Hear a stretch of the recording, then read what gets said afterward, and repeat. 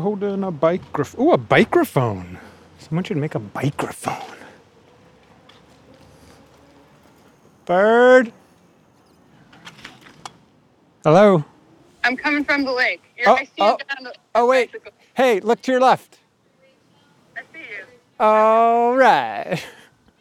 Wait, I'm going to turn on my recorder. Give me a second. Okay.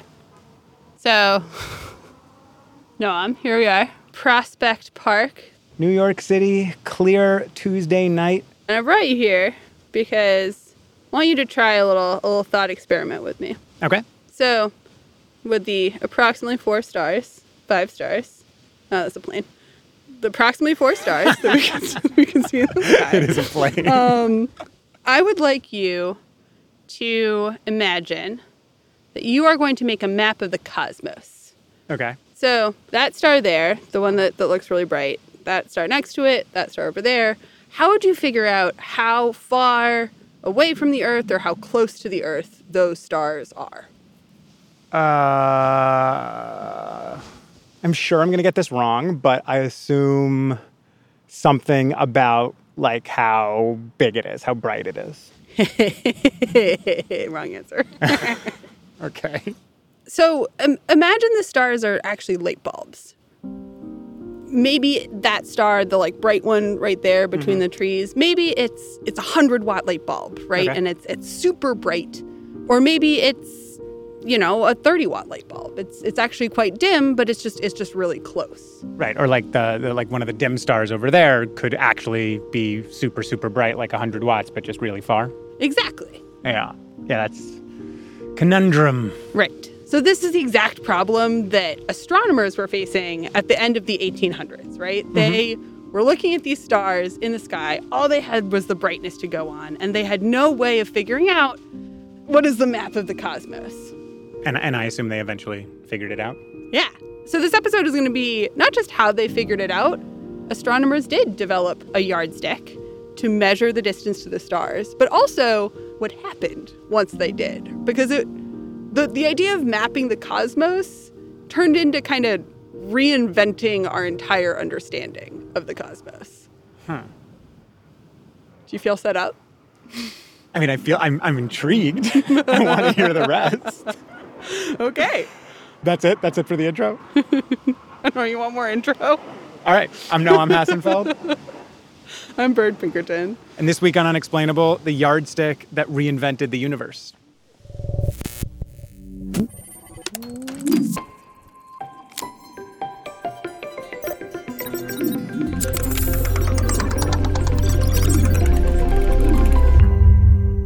The yardstick for measuring the universe came out of a really basic project. In the 1890s, Harvard University was trying to build a comprehensive database of the southern sky, so everything they knew about every star.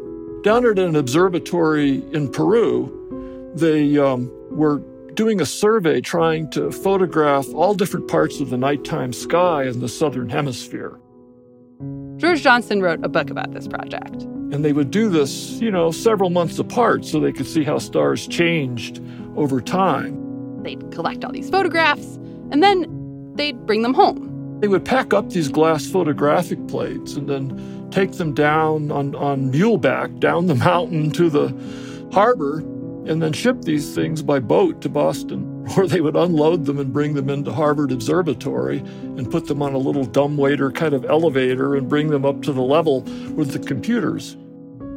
Back in the 1890s, computers meant people, usually women who were doing the hard work and the number crunching that male scientists didn't necessarily want to do. In this case, they were collecting data about stars. And they all had these light tables, and they would be scrutinizing these glass photographic plates lit from behind, and just this meticulous observation. A lot of the plates were negatives. White sky with little black dots. And these computers took measurements of each dot, they compared them to other dots, and then they wrote up these thousands and thousands of dots in neat ledgers. Day after day for all of these stars. Including some particularly tricky stars. One thing that astronomers had noticed is, they look up at the sky and they would notice that some of these things aren't always the same brightness. They go brighter, dimmer, brighter, dimmer. They pulsate, like beacons. Astronomers call these stars Cepheid variables because they were variable, they changed, and the first one was seen in the Cepheus constellation. These Harvard scientists, they didn't know why the Cepheid variable stars were pulsing, but they knew that they were finding them all over the night sky. So they figured, why not kind of have some projects to track them specifically? They just said, here are some plates that have just come up from Peru, and we'd like to know what the rhythm was by which they go from bright to dim to bright to dim. So you can imagine how tedious this would be, like lugging around these heavy glass plates and trying not to break them and putting them on these viewing frames and measuring these things, jotting them down with ink in a notebook, and trying to figure out what the rhythm was of these variable stars. Back then, being a computer paid better than working in the cotton mill, for example. And it was actually a pretty good job if you were a woman who was interested in science. But the women who were making these calculations were definitely not expected to have insights about the stars that they were cataloging. Like, you don't expect your mechanical calculator to suddenly look up and say that it's noticed a pattern in the math that it's doing. But these computers were human beings, so that's exactly what happened with one woman in particular. Henrietta Leavitt. Henrietta Leavitt. Looking very Victorian, with this high collar and her hair up in a bun. She spent years tracking and measuring Cepheid variable stars. And then in 1908, she pulled together all her measurements into a paper for Harvard Observatory's publication. 21 pages, 15 pages of tables. So again, you just imagine all of the work that this took. Henrietta had focused on one cluster of stars that were all together in the sky, kind of like a bunch of cosmic grapes. And this paper was a detailed list of 1,777 of the Cepheid variable stars in that cluster. And almost as an afterthought, it says, it is worthy of notice that the brighter variables have the longer periods. It is worthy of notice that the brighter variables have the longer periods.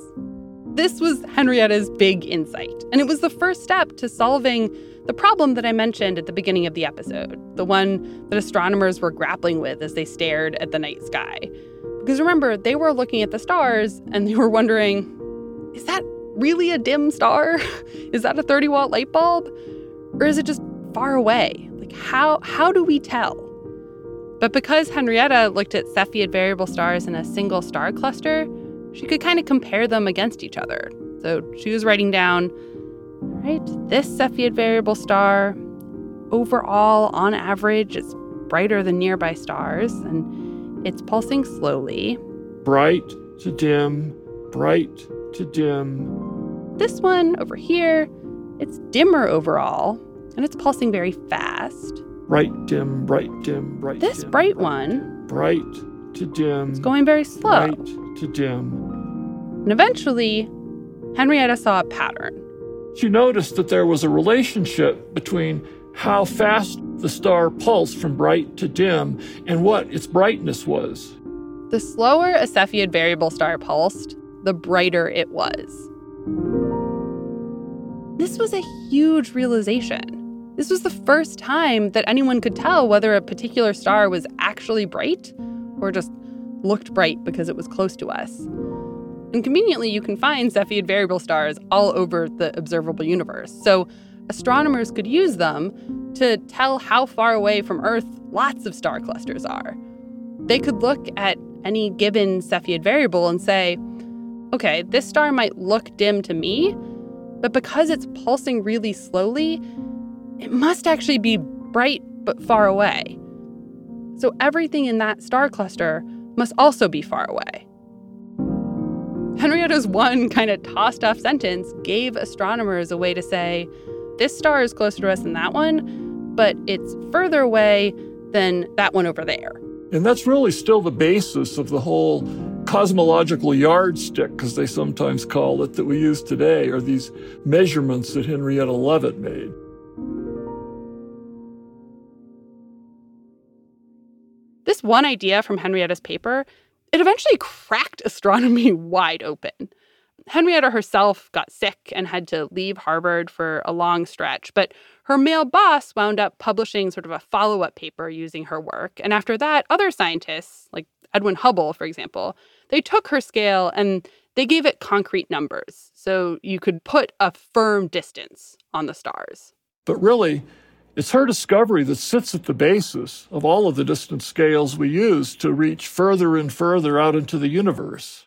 And this ability to measure the universe completely transformed how we understood it. We didn't just learn how big it was, but also that it was growing and changing. So this yardstick, it helped rewrite textbooks.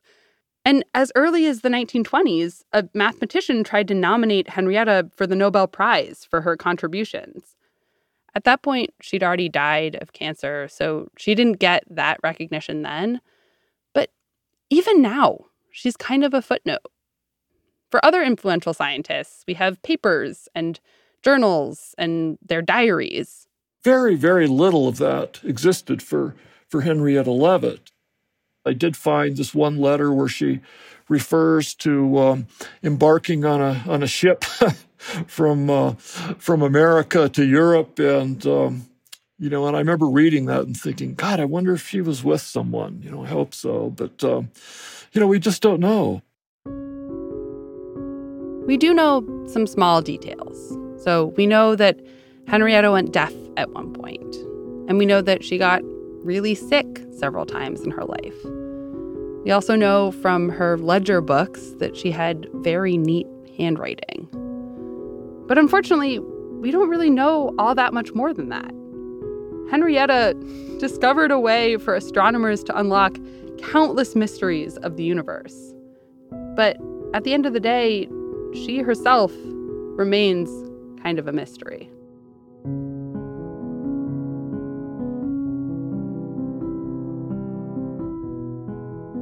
After the break, we're going to get into all the cosmic mysteries that Henrietta's yardstick helped unlock. Because ultimately, she didn't just give astronomers a tool to measure the distance to stars. She helped scientists completely rethink the universe.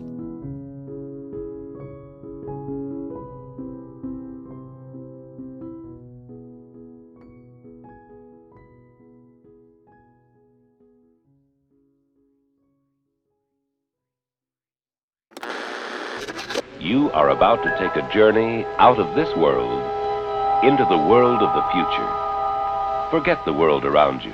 Forget the people around you. You are entering Unexplainable. Alone with your own thoughts. Unexplainable, we're back here with senior reporter Brian Resnick. Hey. So Bird was talking about Henrietta Leavitt and how she kind of came up with this yardstick to measure the universe. And Brian, you were actually working on this story with Bird from the start. Where did this yardstick end up taking science? Basically, what happened next? Yeah, a lot happened next. Okay. Scientists kept improving on this yardstick, and, once you have a yardstick, you use it to measure stuff. Right. So every time scientists took measurements with this yardstick, it was like the whole universe fundamentally changed. It was not until we started to be able to measure distances in the cosmos that we knew that other galaxies existed. I talked to Katie Mack about all this. She's an astrophysicist. She's written a great book that gets into a lot of this, like the power of measuring things in space. And she's saying basically that before all of this, before this kind of massive measurement, scientists didn't know there were other galaxies? Yeah, so there were these observations of what were called spiral nebulae or island universes, these little smudges in the sky. And those were for a long time thought to be perhaps clusters of stars within our own galaxy or nebulae or some kind of object nearby. Do you know Edwin Hubble? Sure do. Hubble telescope. In the 1920s, he was an astronomer at the Mount Wilson Observatory in California. And he was looking at this smudgy area of the sky called Andromeda. And Hubble is studying it. And he's looking out for one of these pulsating stars, one of the Cepheids. And because of Henrietta, he knows if he sees a Cepheid, he can see how far away Andromeda is. And he sees a Cepheid. He sees one of these variable stars. Puts in the calculations and... Extra, read all about it. Realizes Andromeda is so far away, it just must be another galaxy. Another universe seen by astronomer. This was big, front page, headline-grabbing news. Dr. Hubble describes massive celestial bodies, 700,000 light years away. So the idea that we can use these variable stars to measure distances to nearby galaxies like the Andromeda Galaxy, that lets you know that these galaxies are actually outside of our own, that they're actually far away. This was astounding. Yeah, that old-timey newsboy was saying that this was like seeing another universe. Right. That newsboy and the New York Times headline he was reading, it wasn't right. Okay. It was just another galaxy, but that just gives you a sense of just how much bigger this whole discovery made the cosmos feel. Okay, so the first big thing that Henrietta's yardstick did was it allowed scientists to make the known universe way bigger. What's the next thing? So Hubble, once he starts, he has this one measurement of this galaxy. He doesn't stop. He measures more galaxies. Okay. And then he realizes something even more astounding. What Hubble discovered by looking at a lot of distant galaxies is that other galaxies are moving away from us. This was actually really huge. Up until this point, a lot of scientists had this pretty clear consensus about the universe. There was the idea that the cosmos is static, that it's an eternal, unchanging thing. But these new measurements, they showed something completely different. The universe is expanding. There's just more space all the time. There's more space all the time? Yeah, this is just wild. Imagine you have an unfilled balloon out in front of you and you draw dots along the surface of it. Mm-hmm. When you blow the balloon up, you would see that the number of dots remain the same, but the space between them keeps expanding. So, the galaxies aren't growing, but the space between them is growing all the time. That was a big deal to find out that the universe changes, that it's not just stuck there and everything's in its proper place forever. So just by measuring the universe, we realized that we totally misunderstood everything about it. Yeah, and then when you see that the universe is in motion, that just creates so many other questions. So if it's expanding now, does that mean the universe used to be different in the past? And particularly when we start rewinding this picture, this brings us to thinking about, how did the universe begin? So is this how scientists got the idea for the Big Bang? I think the very simplified story about the science of how we got to the Big Bang is we see the universe is expanding, we just imagine it going in reverse. Okay, so let me just make sure I have this straight. We had Henrietta Leavitt, who just by being part of this large catalog project of the brightness of stars, she sort of invented this yardstick to measure the universe. Then Hubble ended up using that yardstick to figure out that our galaxy, the Milky Way, is not the entire universe, that there are other galaxies out there. And then Hubble again figured out that the universe was actually expanding, which showed us that the universe wasn't static, that it actually had a beginning. Yes. And, if there's a beginning, there might also be an end. Okay. So this also comes from the yardstick measurements. And it brings us to really the biggest mystery in all the universe.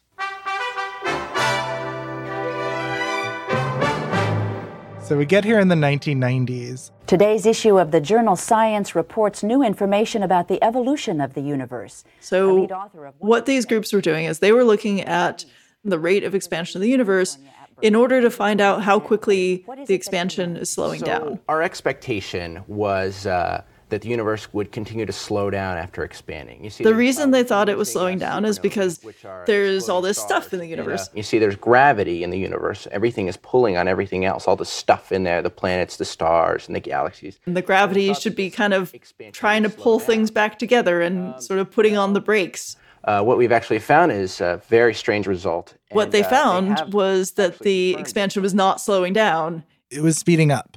That's about as weird as if you take a ball and throw it up into the air and it slows down for a little while and then just shoots off into space. You really don't expect that. And these scientists really did not expect to see the expansion of the universe speeding up. Yeah, so why is this happening? How could the universe be expanding faster, especially when we'd expect gravity to be slowing it down? We don't know. Properly, whatever's causing the expansion, we call it dark energy. We don't know what dark energy is. And this is separate from dark matter? Yeah, dark is kind of physicist talk for mysterious, or we don't know. So dark matter, scientists are pretty sure it's matter. Mm-hmm. Dark energy is even more of a blank space. Scientists have no idea what it is. I mean, we have ideas. we have lots of ideas. We don't know if any of them are right. But what we do know is that dark energy is kind of bad news. If something unexpected and unknown does not get us first, dark energy is what will end the universe. So, okay, hold on. You're saying that we don't know anything about this thing. Yeah. And it seems like the only thing we know about it is that it's going to end everything. Pretty much. You got it. Okay, great. But the better question here is how? How will it end everything? And that leads us to some really fun speculation. Oh, fun. Katie says there are two main possibilities. Okay. Option one for the end of time is the heat death of the universe. The universe will continue expanding, the expansion will continue accelerating, and the universe will get emptier and emptier, and colder and darker and more diffuse. And so you get to a point where only in about 100 billion years or so, distant galaxies are invisible. They're so far away, they're moving so quickly that light can't catch up and we cannot see them. And so if you had the Hubble Space Telescope in 100 billion years, looking out at the night sky, you would not see those beautiful spiral galaxies. This is basically saying that the universe is just getting bigger and bigger. Why does that mean the universe would end? Because when things get so far away from each other, they can't interact with each other anymore. And everything on its own, every individual object in the universe, every galaxy, everything falls apart in time. This is a key idea in physics and in our understanding of everything. It's entropy. It's right, yeah. The progression from order to disorder. You have these nice structures, stars and galaxies and planets, and those are going to decay, and more of that energy is going to be radiated out as this kind of waste heat as things are falling apart. And eventually you get to a point where everything's basically done. Everything is so far apart that there's no nothing can jumpstart anything. Nothing's interacting. All that's left is this just waste heat. We call that the heat death, the ultimate heat death of the universe. It's a state where the universe has a tiny amount of radiation in it that is the waste heat of everything, and that's it.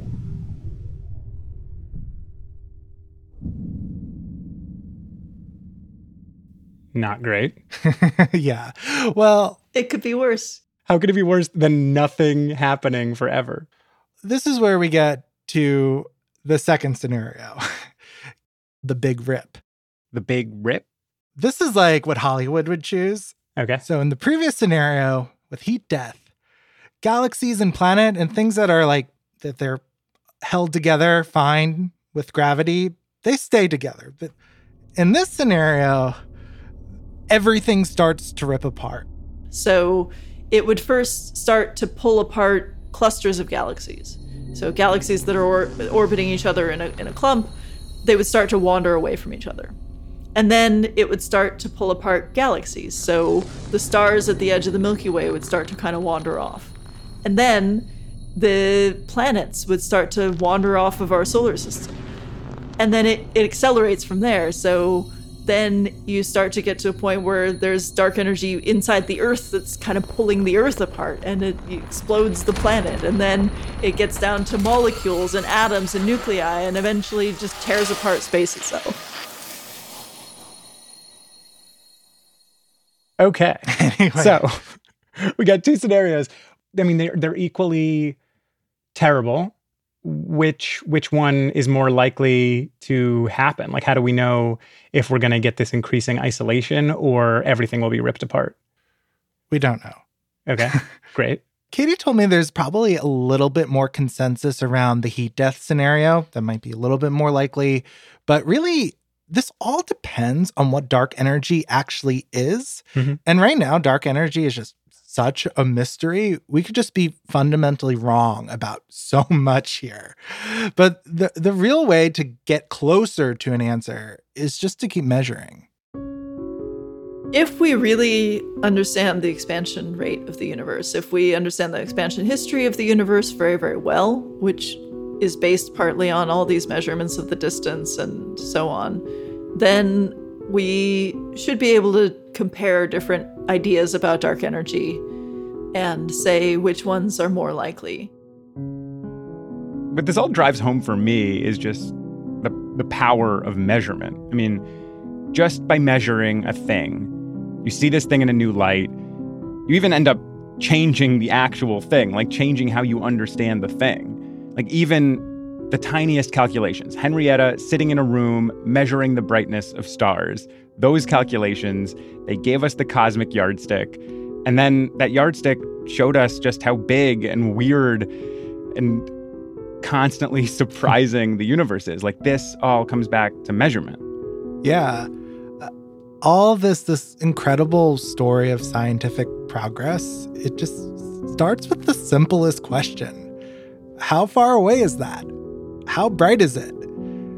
I love how simple questions can lead you sometimes to extraordinary places. It could lead you to the beginning of the universe, and it can even lead you to the end of time.